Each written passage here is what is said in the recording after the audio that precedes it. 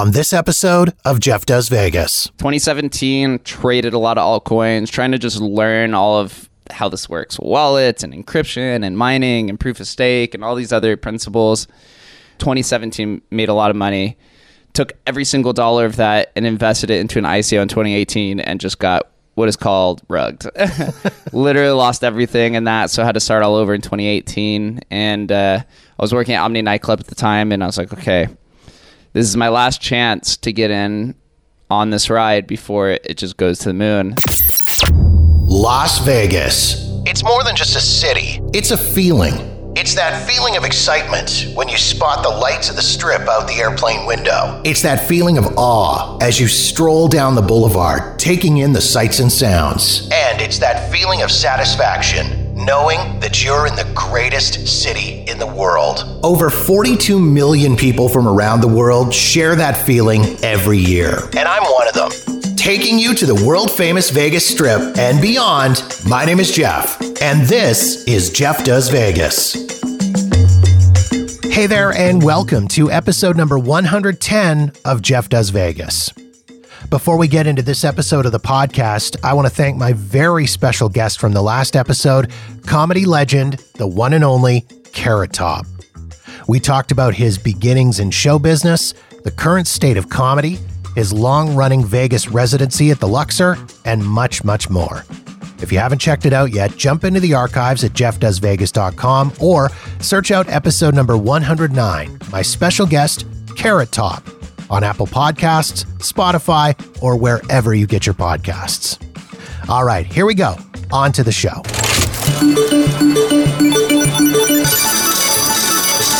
Cryptocurrency, blockchain, non-fungible tokens, altcoins.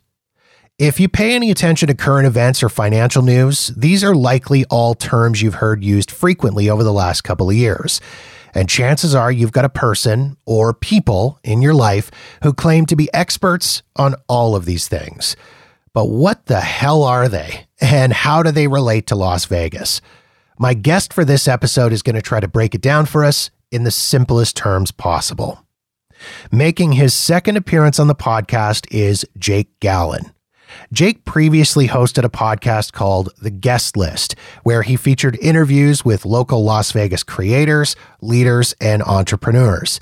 In early 2022, Jake rebranded and shifted his focus to the world of crypto and NFTs. He also founded a crypto consultation firm and has gotten heavily involved in the Las Vegas crypto scene. Jake and I connected on my last trip to Vegas, and he was kind enough to explain exactly what cryptocurrency is, who creates it, how and if it's monitored, and how people make money off of it. Jake also went in depth on what an NFT is and how people are currently using them. We also talked about the potential future use of crypto and NFTs in the world of Las Vegas. Please enjoy my conversation with Jake Gallen.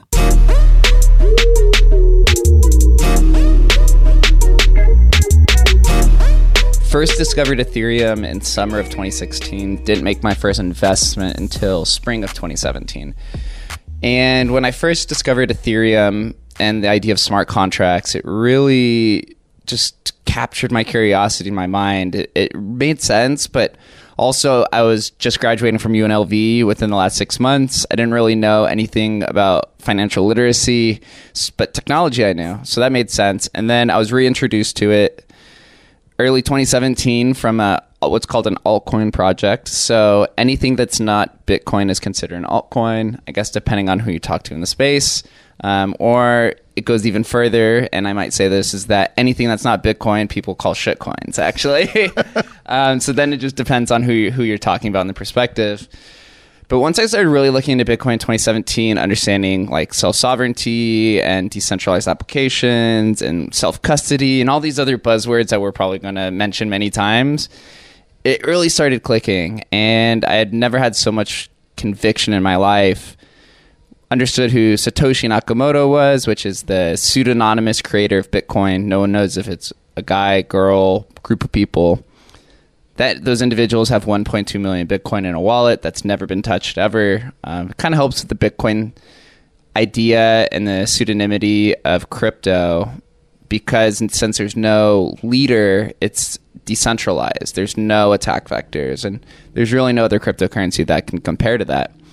So I went down the crypto rabbit hole, spring 2017, spending 10, 12 hours a day just trying to consume as much information as I could.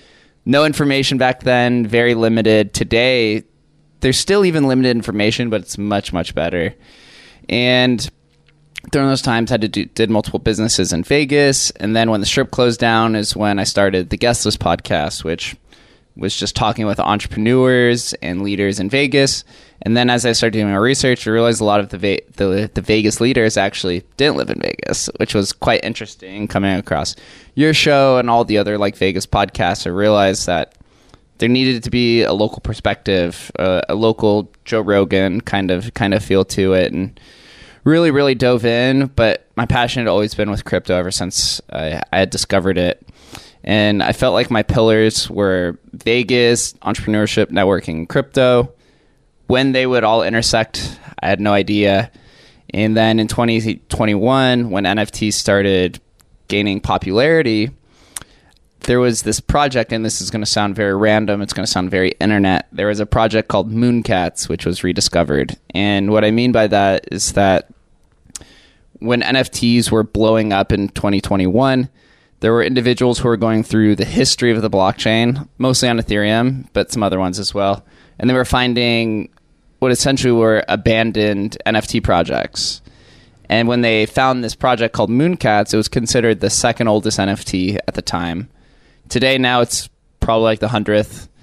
And my first ever business in real life after college was an antique store. So to me, owning digital antiquities made sense.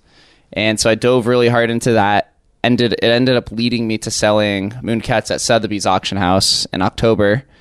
I didn't even know what Sotheby's was until they DM'd me. And come to find out, it was the world's largest auction house, which had been around for like 300 years. And they had this like large NFT sale. It was called Natively Digital 1.2. I got to hang out with Steve Aoki and Paris Hilton digitally, of course, in the Twitter Spaces, which is just the Clubhouse version of Twitter Spaces, with a bunch of other collectors. Had good sales, but that really like boosted my social capital or social rep. The Twitter account went from like 2,000 followers today, 6 months later, is around like 7,000, and really helped me like propel myself to be like a NFT influencer, which sounds weird. And I came to this decision towards the end of last year where I was like, okay, now I've had about 150 interviews with local leaders. What is next? Where is this leading to? And then there's this huge opportunity of crypto in Vegas. And I had started a crypto consultation firm with a business partner called Native Research that same year, and realized there was this massive, massive booming crypto community here. The NFT community is probably close to 1,000 active people. There's a lot of these hotels and casinos are adopting crypto principles in their own variation. And I was like, all right, maybe it's time to move from the Guest List podcast to the Jake Allen podcast. It'll give me more flexibility and freedom to interview whatever I want, mostly in the crypto space, at least for now. And now I'm starting to put out like more YouTube content as well, which is what you saw with the Resort World video of just like, all right, if people don't want to hear about monkey pictures and all these like technical properties to it, maybe I could just go there and show them exactly what's happening. And it seems like those like few videos I've put out has really like spoken to some people, maybe because it's a little bit more simplified, and seeing, Resort World, the newest casinos, going super heavy into NFTs and crypto, it's going to capture a lot of people's attendance. And my belief, and a lot of us that are in the community out here, the local community, believe that Vegas is going to be an NFT hub. And we could talk about that a little bit, but to me, it just like completely makes sense. So your early experiences with cryptocurrency, was it good? Was it bad? Was it? And I'm asking this because I'm sure you probably made the same mistakes that a lot of people have made, where they just think, well, I'm just going to buy Bitcoin and get instantly rich. It doesn't work out like that generally. Mm-hmm. Yeah, with crypto, it's more just time in the market than timing the market. Although if you have time in the market and time it right, you could definitely get instantly rich. 2017, traded a lot of altcoins, trying to just learn all of how this works. Wallets and encryption and mining and proof of stake and all these other principles. 2017, made a lot of money. Took every single dollar of that and invested it into an ICO in 2018 and just got what is called rugged. Literally lost everything in that, so I had to start all over in 2018. And I was working at Omni Nightclub at the time, and I was like, okay, this is my last chance to get in on this ride before it just goes to the moon. So over the next like 2.5 years, I was buying mostly Bitcoin and Dogecoin through 2019, 2020. Obviously, Dogecoin kind of was like the leader in 2021. Everyone in the world was trying to buy Dogecoin. Your Uber driver was asking about Dogecoin. The chef at the local restaurant was trying to buy Dogecoin, and that helped me like continue on with the NFT grind. But yeah, I've got a good old fashioned rugging, just as most people do. So I like to think of myself as semi-worldly. I'm also old. I need you to explain this to me like I'm 5, because when I look at it, it sounds to me like it's just a bunch of made up stuff. And so, but I guess really when you break it down, so is quote unquote real money. It's just somebody's making that up too. So I'm going to get you to explain it to me like I'm 5. Mm-hmm. What is cryptocurrency?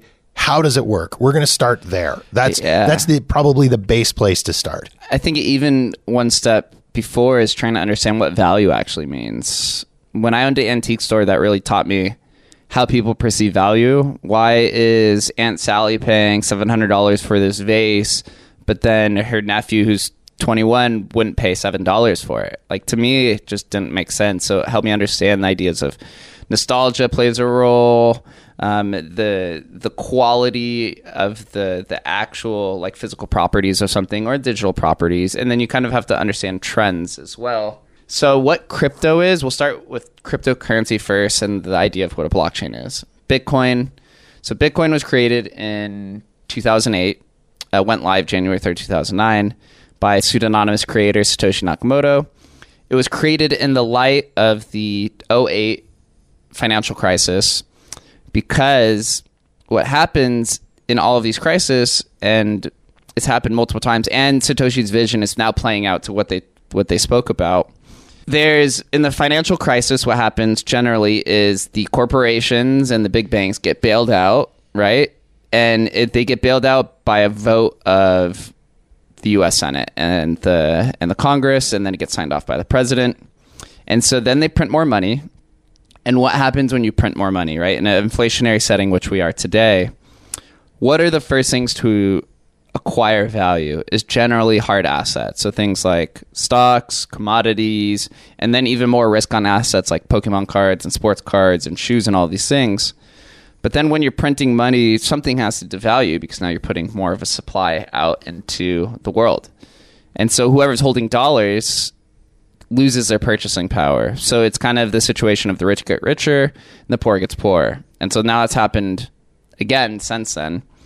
So Satoshi had this vision that we need to create some sort of monetary value that's independent of political jurisdiction.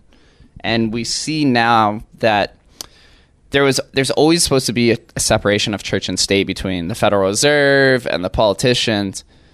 But now in today's climate, we see Jerome Powell, who's the Fed chair, is basically running the world, right? The whole financial system is just predicated on their interest rate hikes and all these other scenarios that are kind of annoying to talk about. So Satoshi created something called Bitcoin, which is on a blockchain, and cypherpunks had been working on this for decades. There had been, since the early 80s, different digital engineers had been trying to create something about Bitcoin. There's a few issues with digital currencies that were an issue before Bitcoin.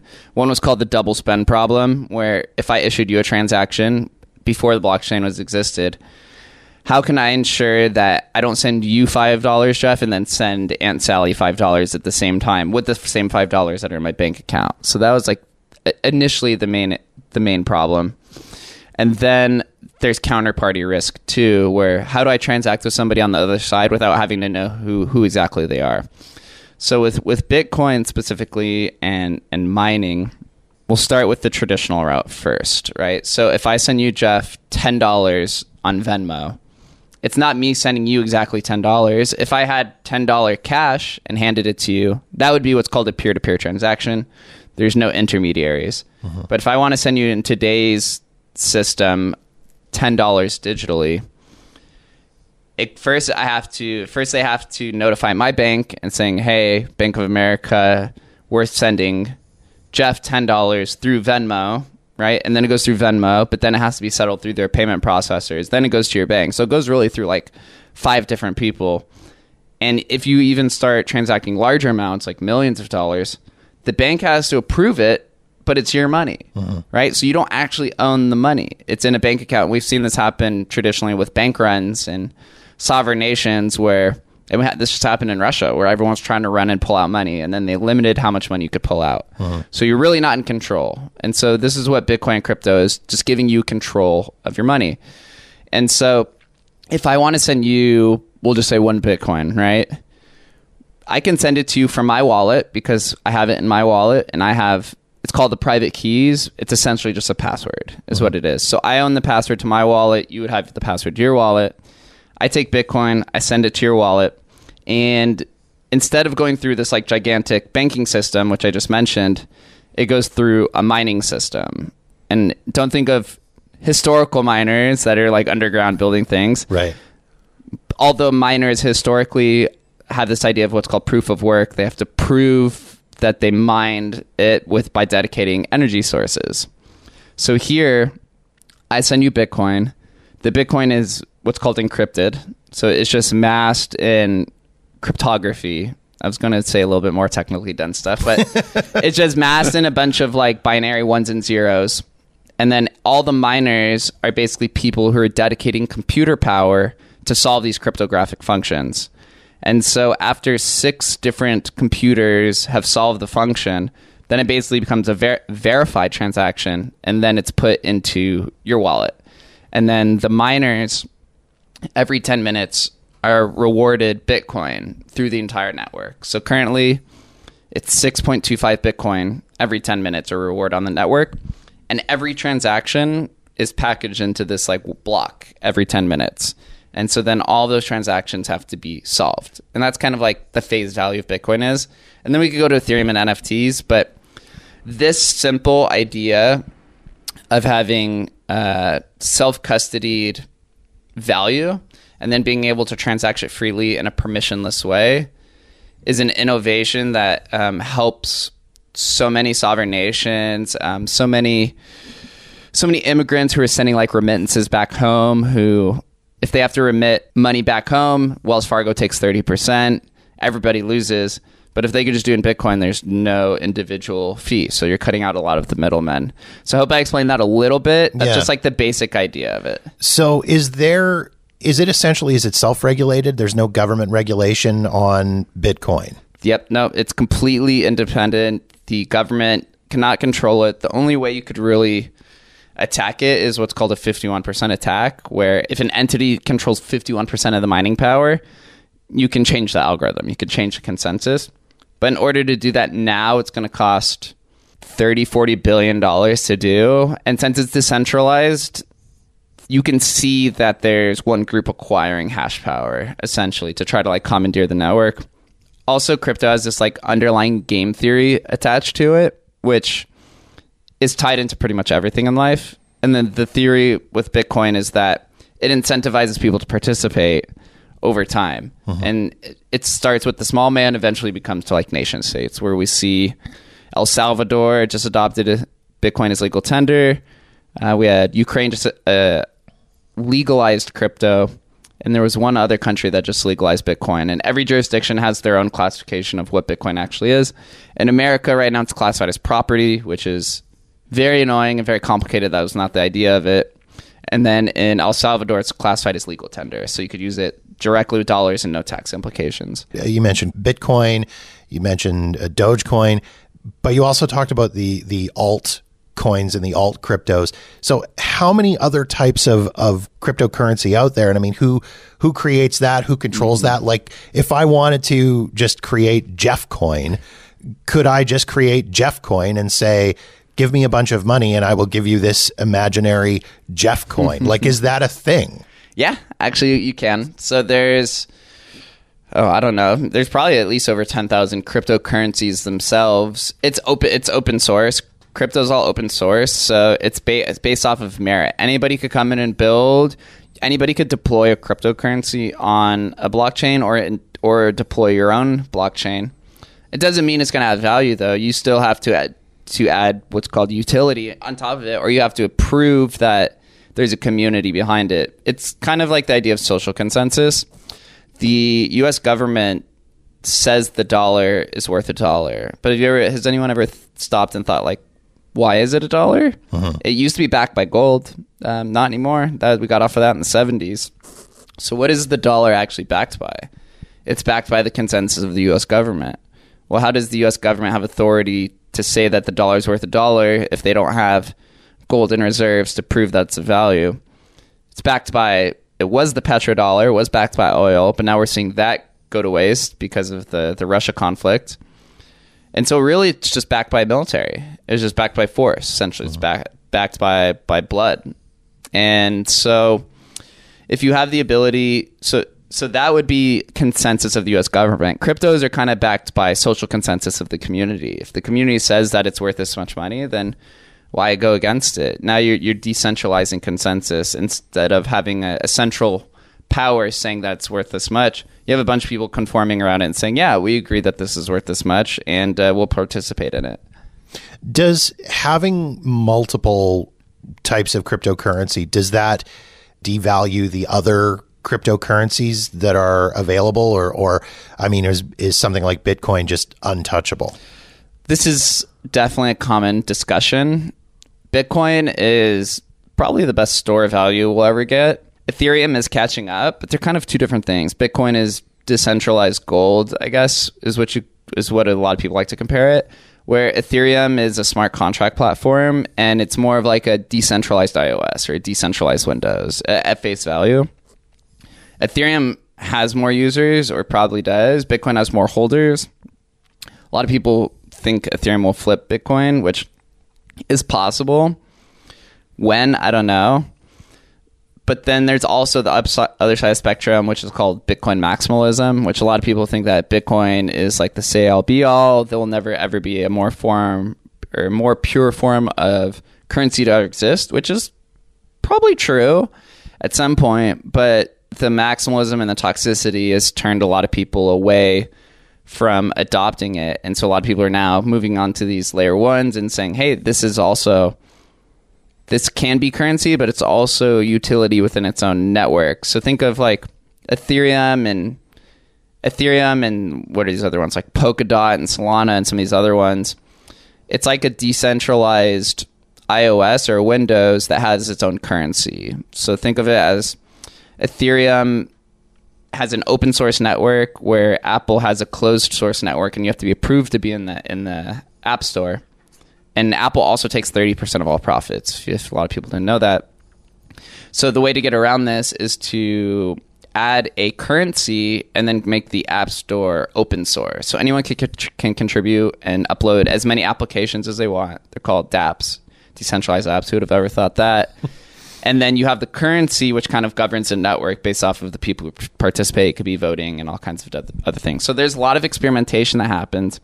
And because of the smart contract functionality is what's kind of brought life to NFTs, which we see even more happen. Up next, we dive into the casino industry's potential involvement in the world of crypto, and Jake educates us on what an NFT is. That's coming up on Jeff Does Vegas.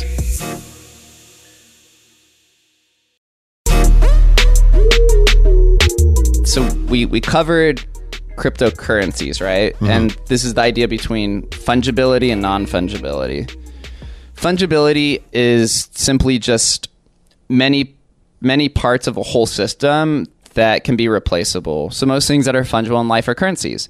If both me and you had think, I wish if we each had $100 bills, right, between both of us, and we all threw it on the ground, we could pick up any $100 bill and it still retains the value. Something that's non-fungible is unique. So most things in the real world are unique. Humans are unique. Your art is unique. The deed to your house is unique. They're all on different properties. So most things are non-fungible. So if we're decentralizing currency, we have to be able to decentralize assets in a digital world.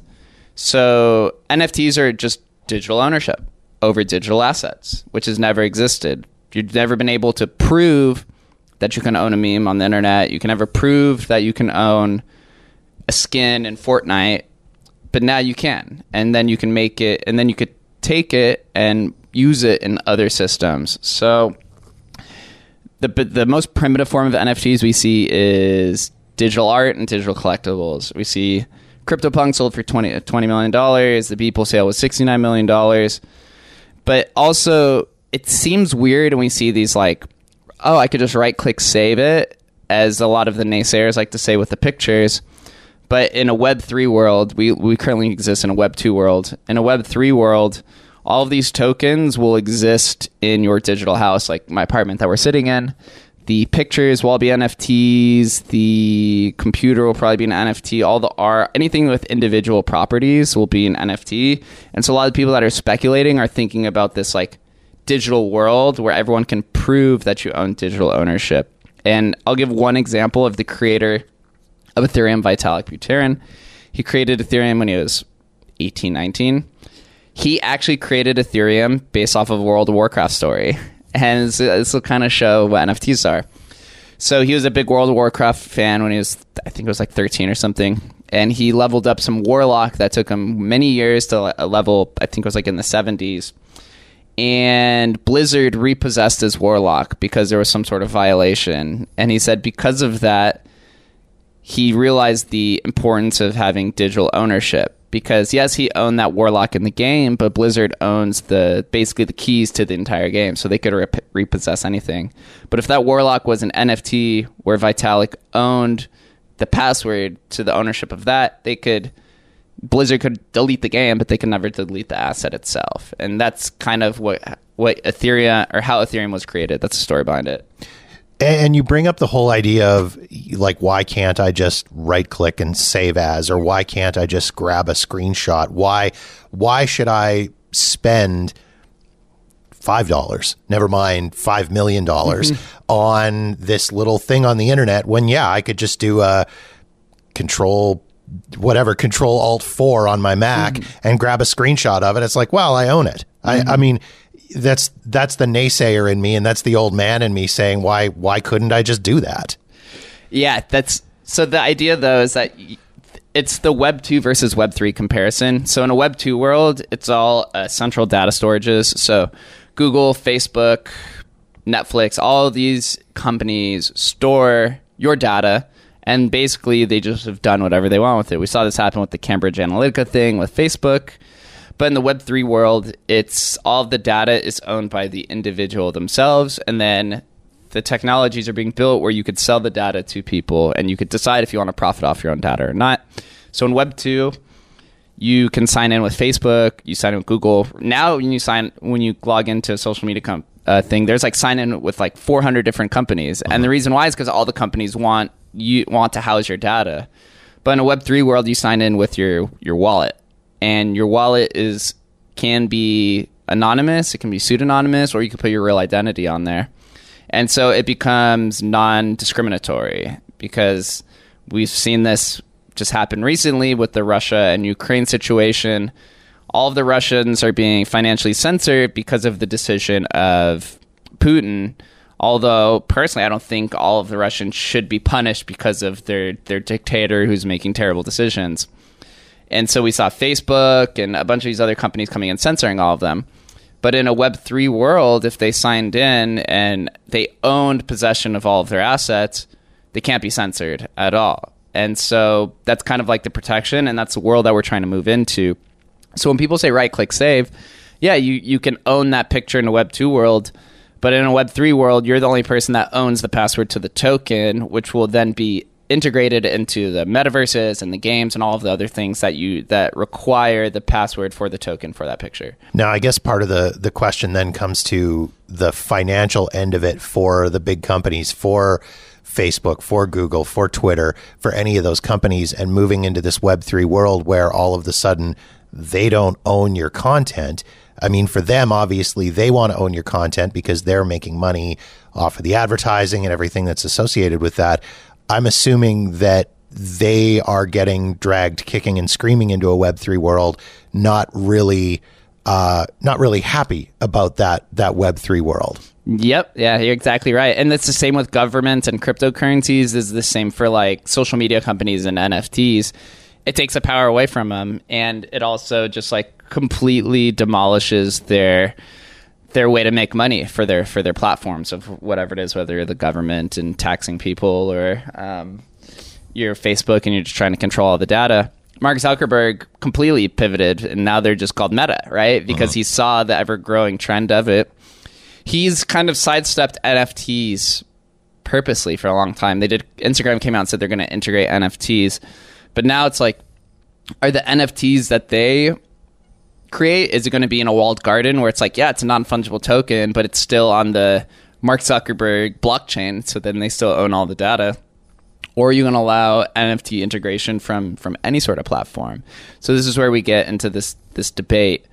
But now we see with different companies in Vegas, even specifically, are now starting to dive into different technologies and using different blockchains, which is interesting to see. There's this like trade-off with blockchains. It's called the trilemma. It's like a triangle. I don't know, for those who are in college, and the trilemma in college was like sleep, social life, and good grades. And it's like, right, you can only have 2 of 3. Right. With crypto, the trilemma is like decentralization, speed, and security. And it's like you can only get 2 of the 3. And so all of these blockchains are kind of just like trying to trade off the protocol. Bitcoin, you get max security and max decentralization. Ethereum is like, it's decentralized and it has security, but now they're trying to move into speed to increase like the transaction. So then they have to sacrifice decentralization, and you get on all of these like just endless semantical debates and philosophy on like what you actually believe in. But yeah, a lot of the companies are scared, and the ones who adopt it in their own way are going to be the ones that survive. But I do think from like mass adoption, we're still many years away. The UX is still terrible for most of the blockchain apps, but we're getting there in time. It's like early internet, essentially. Something that I did read, and call me if I'm crazy on this with the NFTs, is when you purchase an NFT, do you own the rights to that NFT, or do you just own the physical, quote unquote, physical item? Again, this is me going on Google and Googling what is an NFT and how does it work. One article I seem to recall reading, it was very similar to when you would buy music, when you would buy on a CD or a cassette. You owned that CD, you owned that cassette, but you didn't own the rights to it. Yep. In that you couldn't redistribute it legally. I mean, there isn't a person alive who didn't copy a cassette for a friend or copy a CD for a friend or whatever. But what you were doing technically was illegal in that you didn't own the distribution rights. So is it similar with that in an NFT, in that if I buy an NFT, I can't, quote unquote, make copies of that NFT? It's a good question. And there's many different forms of it that exist. Yeah. So a good example, actually, and then I'll go into the crypto component. There is a gentleman in the crypto space who acquired a Black Lotus. I don't know if you know what Black Lotus is, like the most valuable card in Magic the Gathering that's been around for 25 years. He was going to destroy the Black Lotus. There's only less than 10,000 that exist, and I think they're worth like 50,000 each or something. He was going to destroy it and make a digital NFT version of it.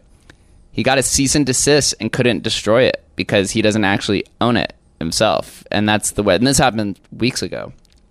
So now in Web3, there's a lot of different applications. The most 2 popular NFT collections, there's Bored Apes, which a lot of people know, and CryptoPunks. They are both... CryptoPunks was created by somebody else, Larva Labs. And Larva Labs limited their commercial usage to 100,000 a year. And this upset the community because a lot of these CryptoPunks are worth at least 500,000 or more. And a lot of people have built their identity around it because crypto is it's a pseudonymous economy. So you can be completely anonymous, you can create a new false identity, or you can go by your real identity. And some people have two. I have two, actually. So I have Jake Allen and Cat Dad is like both of mine. And so recently, CryptoPunks was acquired by Yuga Labs, which created Bored Apes, and granted CryptoPunks the same licensing as Bored Apes. So if you own both those tokens, you have full commercial and personal use. You could go create Bored Ape Coffee. You can go create CryptoPunk Nightclub. You can do whatever you want with it. There's no limitations. But Yuga owns the IP to both collections, which basically means that they grant you commercial and personal use, but they could also use the image of your ape or CryptoPunk in a movie or for branding and marketing or whatever other licensing things that they get into. So it's kind of a win-win from both. But then on the other side of the spectrum, there's CCO, which is a Creative Commons law, something like that. And there are a few projects who are like gaining traction, which basically means that anybody can market any of the images from the blockchain or from that collection itself. So what's going to happen is we're going to see individuals within an NFT community that are CCO probably make a lot of money or market it. But then you'll see other marketers come in and use the images of a collection and not owning any of the tokens itself.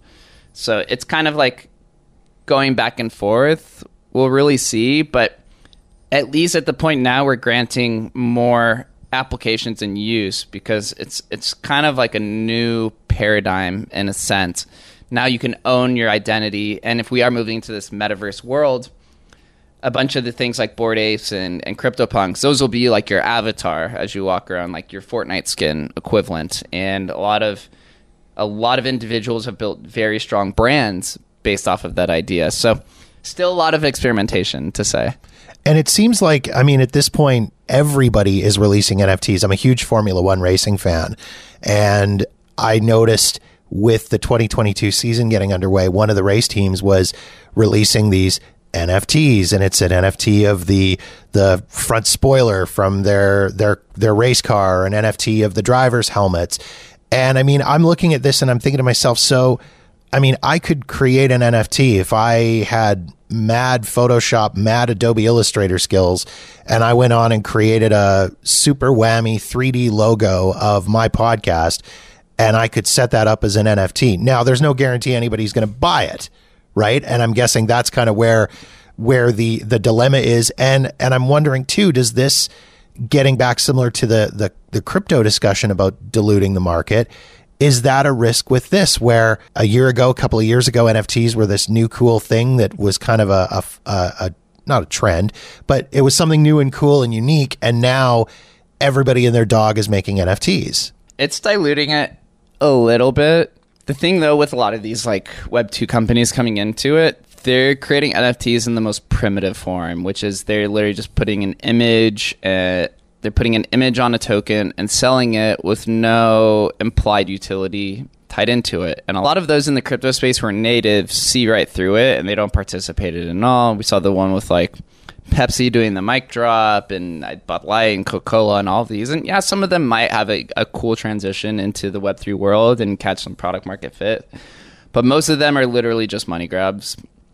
So it's really going to be interesting to see. Most companies will have an NFT of some sort, but what these companies aren't explaining is exactly the utility that they want to imply. So if you distribute 20,000 NFTs without an image, whatever, now you can have a direct line of communication to all of your owners. So, and this is something that I'll see in Vegas, is most tickets will be an NFT. Mark Cuban has announced, I don't know if he's starting at this upcoming season, but most of the Mavericks tickets will be NFTs. And so then if you have the Maverick owners owning the ticket as an NFT, you could airdrop them other NFTs, which are like discount codes or one-of-one events or experiences or IP. There's a lot of different things that people are experimenting with. So Gary Vee is like one of the most popular entrepreneurs in the world. Okay. Gary Vaynerchuk. He created an NFT project called VeeFriends. It's 10,000 NFTs. Each NFT is a 3-year ticket to his V conference, which he's going to start. But also within that, there was like 500 or so, which were called, they're like IP tokens, where one is like FaceTime Ferret, and you get to FaceTime with Gary Vee, and one's like Podcast Panther. He'll go on your podcast. The really cool one is called Empathy Elephant. So Gary Vee got really popular from YouTube in the mid-2000s. Empathy Wine's like his brand. If you own the Empathy Elephant, you can brand your own wine within Gary Vee's multi-million-dollar wine business. Wow. And so then now people are like thinking, oh, what is that actually worth? I think somebody paid $500,000 for it. And so if you're branding that making money, it's probably worth more than $500,000. I mean, that's like an 8-figure generating business. So now there's other individuals and entrepreneurs like Tom Balayu and some other YouTubers who are hopping in it and trying to find different utilities. NFTs to me are just like gamification of a community. So if you have an existing community, if you could find the strong principles of it and you could play into it, then it'll only encourage more like trading. But also with NFTs, which I forgot to mention, the big clicker is that you could tie perpetual royalties into it. So those artists or musicians or authors who are just being gouged by the agencies who take 30-50%, now the artist can tie in a 4 or 5% perpetual royalty every time it trades on the secondary market, and they make that money back. And now you don't have to go through these middle agencies. Now it's just like direct to consumer. So those are just some cool things with NFTs, but it could also be like metaverse land, and there's going to be even more things that pop up in the future. It makes sense when you explain it to me like that, like I'm 5, that there needs to be a value to it. And it isn't just, as I facetiously said, creating a cool 3D version of my logo and trying to sell it. Different if I were to create that cool 3D version of the logo and then say, by the way, if you buy this, you will get blah, blah, blah. I'll take you for dinner the next time I'm in Vegas. We'll go and do a tour around. I'll take you on a tour up and down the strip and point you out some of my favorite spots. There's creating and adding that value in that experience to it, which I guess is where a lot of that is going to come in Las Vegas in the next little while with NFTs and cryptocurrency.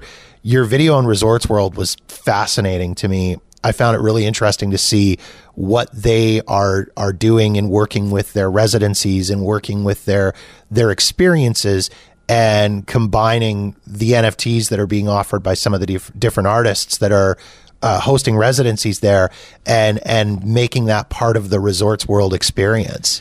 Resort World's, it's caught my attention. I know it's had some issues filling up the hotel for occupancy, but they've been very forward thinking, and they're also very accepting of content creators. I talked about this on the guest list many times. Vegas has done a very, very bad job at implementing the 4D. It's still very primitive. It's still very, what you see is what you get.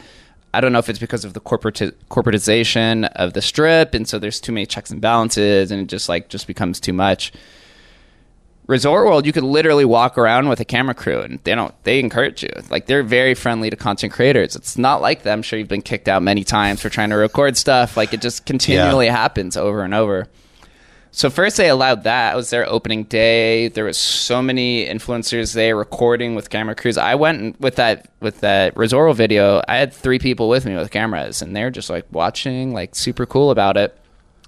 So they announced originally that they were going to partner with Gemini Exchange. Gemini is one of the most popular American exchanges created by the Winklevoss twins. So if you guys have seen Social Network, then you know who the Winklevoss twins are, which is regulated in New York. What they're actually going to do with that, I'm unsure, which I'll talk about that in a second.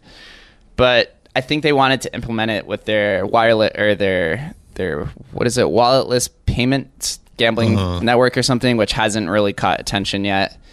But then they later announced that they're using Theta blockchain as their blockchain of choice, which caught everyone by surprise. Theta's very valuable, but it's not really being utilized that much. And their NFT platform is like not really been released.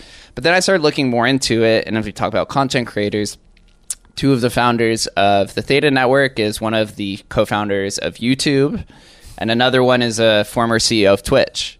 So you start looking, and you're like, oh, okay, they're going super big into like the creator economy, which is what's emerging. And then the only thing they've done so far is I've heard they've announced, or they've handed out Katy Perry NFT tickets. I don't know if it's just for their VIP people or whatever, but my thought is like, okay, if you're going to experiment it first, probably VIP tickets will be the NFTs. And then you could say something like, oh, if you have 3 of these NFTs, then you could go to lunch with Katy Perry, or you could go backstage with her, or these one-of-one experiences. So I think Resort World is going to primarily become the creator economy hotel, and you're going to see all of the YouTubers and stuff staying down there. But you could also implement things like at Zouk nightclub, right? So if you have, you can have a one-of-one NFT where if you buy bottle service, then you could go hang out in the DJ booth with Tiesto, or maybe then you could go up to his private room afterwards and hang out with him, or Tiesto will buy, you could go eat tacos with Tiesto, or whatever weird promos. Yeah. It just packages it much easier than you see these giveaways that are promoted where it's like, oh, you have to go read this contract, and then we have to apply here, and you have to be here. It's just like, here's the token, and you want it, and if you don't want it, then you could just sell it on the secondary market to whatever people perceive as the market value. It's interesting because it seems like, and I wonder if this is just a case of the, as you say, the corporatization of some of the big like MGM Resorts and Caesars, and if they just don't get it. And having worked in the past for radio stations that were run by these big corporations and by guys that just don't get it. I mean, 1999, the year 2000, I was working for a radio station, and we were talking to our program director saying, we need to get a website. The internet's a fad. It's a fad. It's not going to be a thing. Flash forward 22 years later, and I mean, it's definitely was not a fad. So I just kind of wonder if maybe to a certain degree, it's just a different mentality with, as you say, with Caesars and MGM and these big companies that just maybe just don't get it. And they're looking at crypto and they're looking at NFT and going, you know, this is a fad. This is going to be trouble. This isn't going to work for us. We'll let that resort at the North End handle it and see how it goes for them. And maybe down the road, we'll get into this. Yeah. You know, I guarantee you they thought that, but it's slowly shifting and changing. MGM had a pretty big blockchain conference December of 2021. Our connection, he gave us free tickets through Native. He's kind of like their blockchain lead, and he told us that they started working on blockchain stuff towards the beginning of 2021. The thing with casinos and crypto, through my conversations with the Gaming Control Board at one of our last meetups. So I do monthly meetups at Blackfire Innovation, which is owned by UNLV and Caesars. It's a 144-acre property, which was given to them by Oscar Goodman in like the 90s. But now they're finally building out a tech center. I had 3 Gaming Control Board members come. One of them is actually like the CEO of it, or whatever you call it. They're very interested in it.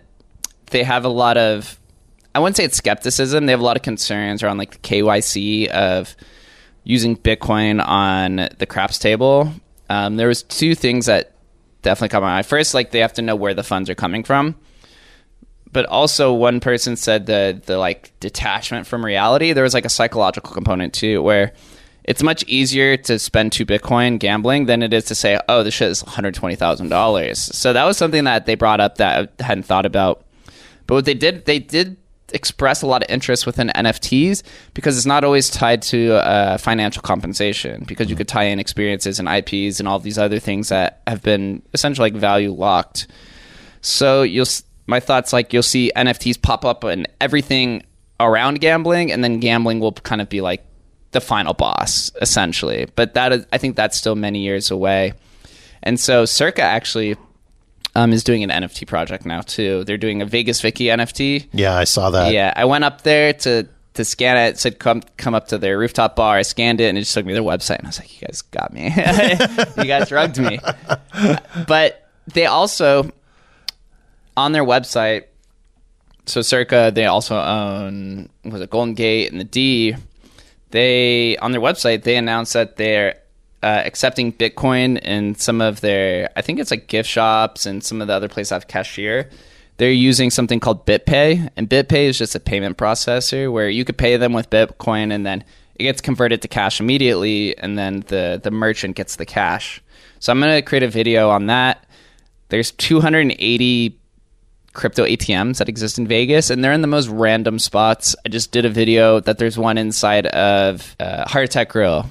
They had a Bitcoin ATM right next to the cashier in Heart Attack Grill. I'm like, why is somebody like trying to eat a 8,000 calorie burger and then buy some Bitcoin on the way out? Like, people are just, I don't know if it's more of just like a marketing novelty thing, but then also Crazy Horse 3, which is a large strip club, is now accepting Bitcoin for lap dances, and you could tip the servers and for table service. And they said they have plans to add different payment structures within it. And I thought that was interesting because Bitcoin, a lot of the casinos have been very hands off to Bitcoin. Just it's been approved, but it's considered a property in America. So it's like anytime you transact in Bitcoin, it's considered a taxable event. But there's so many transactions happening, and everyone's like realizes there's no way you can just enforce that forever. So they're kind of just going in on it, which is cool. And there was also a crypto strip club in 2017, 2018 in Vegas called Legends Room, which only lasted about 8 months. So I think it was a little bit too early for its time. But now you have Derek Stevens downtown is really focusing on not just crypto, but NFTs. He's going hand in hand. Resort World, both. They're doing crypto and NFTs. And then you have a strip club with CH3 accepting Bitcoin as payment to tip the strippers and the dancers. So what else is going to pop up? MGM is very interested. They're doing blockchain conferences. They partnered with Real Vision, which is run by Raoul Pal, who's like a super popular macro investor. And they said they're coming back. NFT Land was supposed to come here. They canceled. But now we have Las Vegas NFT. It's like the local community NFT group. So there's a lot of stuff happening. But to me, it just makes sense because Vegas, it's an entertainment capital, but it's been slowly moving to an experience capital. Yeah. And NFTs capture experiences or package them in a much more simplistic way than before. I never even thought about the regulatory and legal ramifications of cryptocurrency. That wasn't even something in my brain, but knowing my limited knowledge about the Gaming Commission and the Gaming Control Board and how deep they go into investigations when there's a new licensee or a casino being built or purchased or whatever, that makes sense. As you say, they want to know where all the money's coming from. They want to make sure that it's not being funneled out of Russia into, basically laundered into casinos here in Vegas, I guess. Yeah, it's very interesting. So I think what's eventually going to happen is there will be a pilot system within a casino where they're not using Bitcoin, but will use Caesar's coin, right? And then so it'll be basically like a walled garden, kind of like a Facebook meta thing where you're using their currency. They could track all the movements. They could also at any point in time, shut off your wallet. But then you'll have to basically funnel in $1,000 or $100,000, and they could put limits up because they want to protect people from just addiction of gambling, because we see that happen so often. Sure.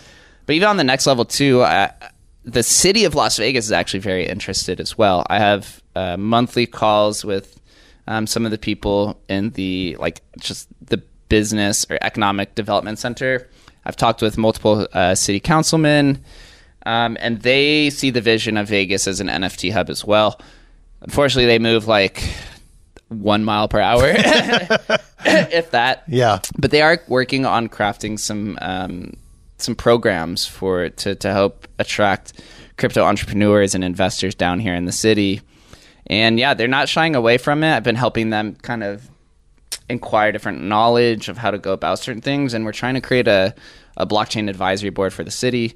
I keep trying to tell them, literally all you have to do is just tell Carolyn Goodman to tweet she's interested in blockchain technology, and you will attract so many different people here. Yeah. Because crypto is just like, they're just looking for a home. They're looking for somewhere where they could feel protected, because there are a lot of areas, not just in America, but across the world, that are against crypto because it takes the power away from those who have power. Sure.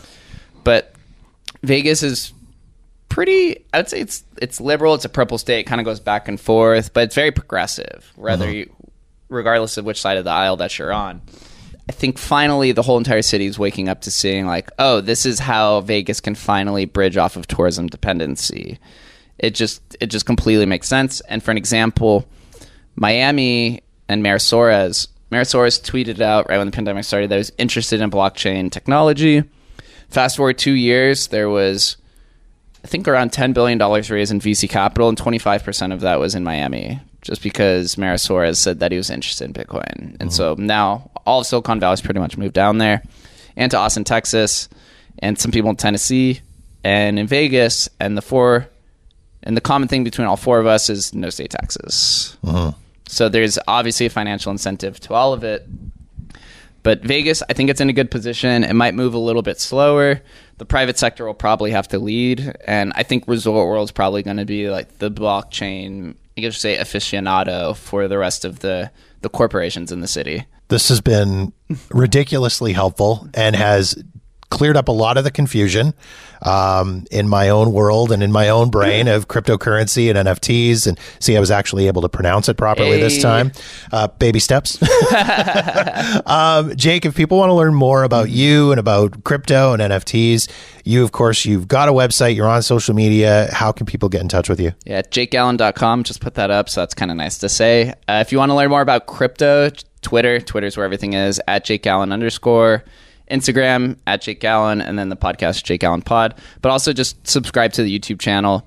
I have all the podcast stuff up there, but also more of the new crypto in Vegas content, like the Resort World video. So just shoot me a message if anyone's interested in moving to Vegas or crypto in Vegas or just general crypto questions. I'm always open. As long as I have some time, I'll respond. Awesome. Thank you, sir. Yeah, thank you, sir.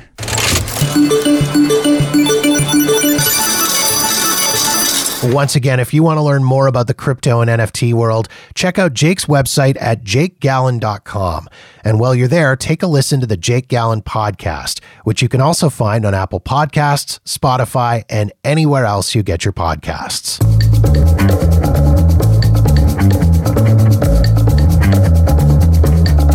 And that wraps up another episode of Jeff Does Vegas. If you've got feedback on this episode of the show, or any other episode for that matter, or you've got suggestions and ideas for topics you'd like me to cover on the podcast, please feel free to reach out to me via Facebook, Twitter, or Instagram @JeffDoesVegas. Or drop me an email directly at jeff@jeffdoesvegas.com. In the meantime, thank you so much for checking out the show. Be sure to follow us wherever you get your podcasts so you'll know the moment new episodes are available. And don't forget to visit jeffdoesvegas.com for past episodes and show notes. My name is Jeff, and this has been Jeff Does Vegas, a Walker New Media production.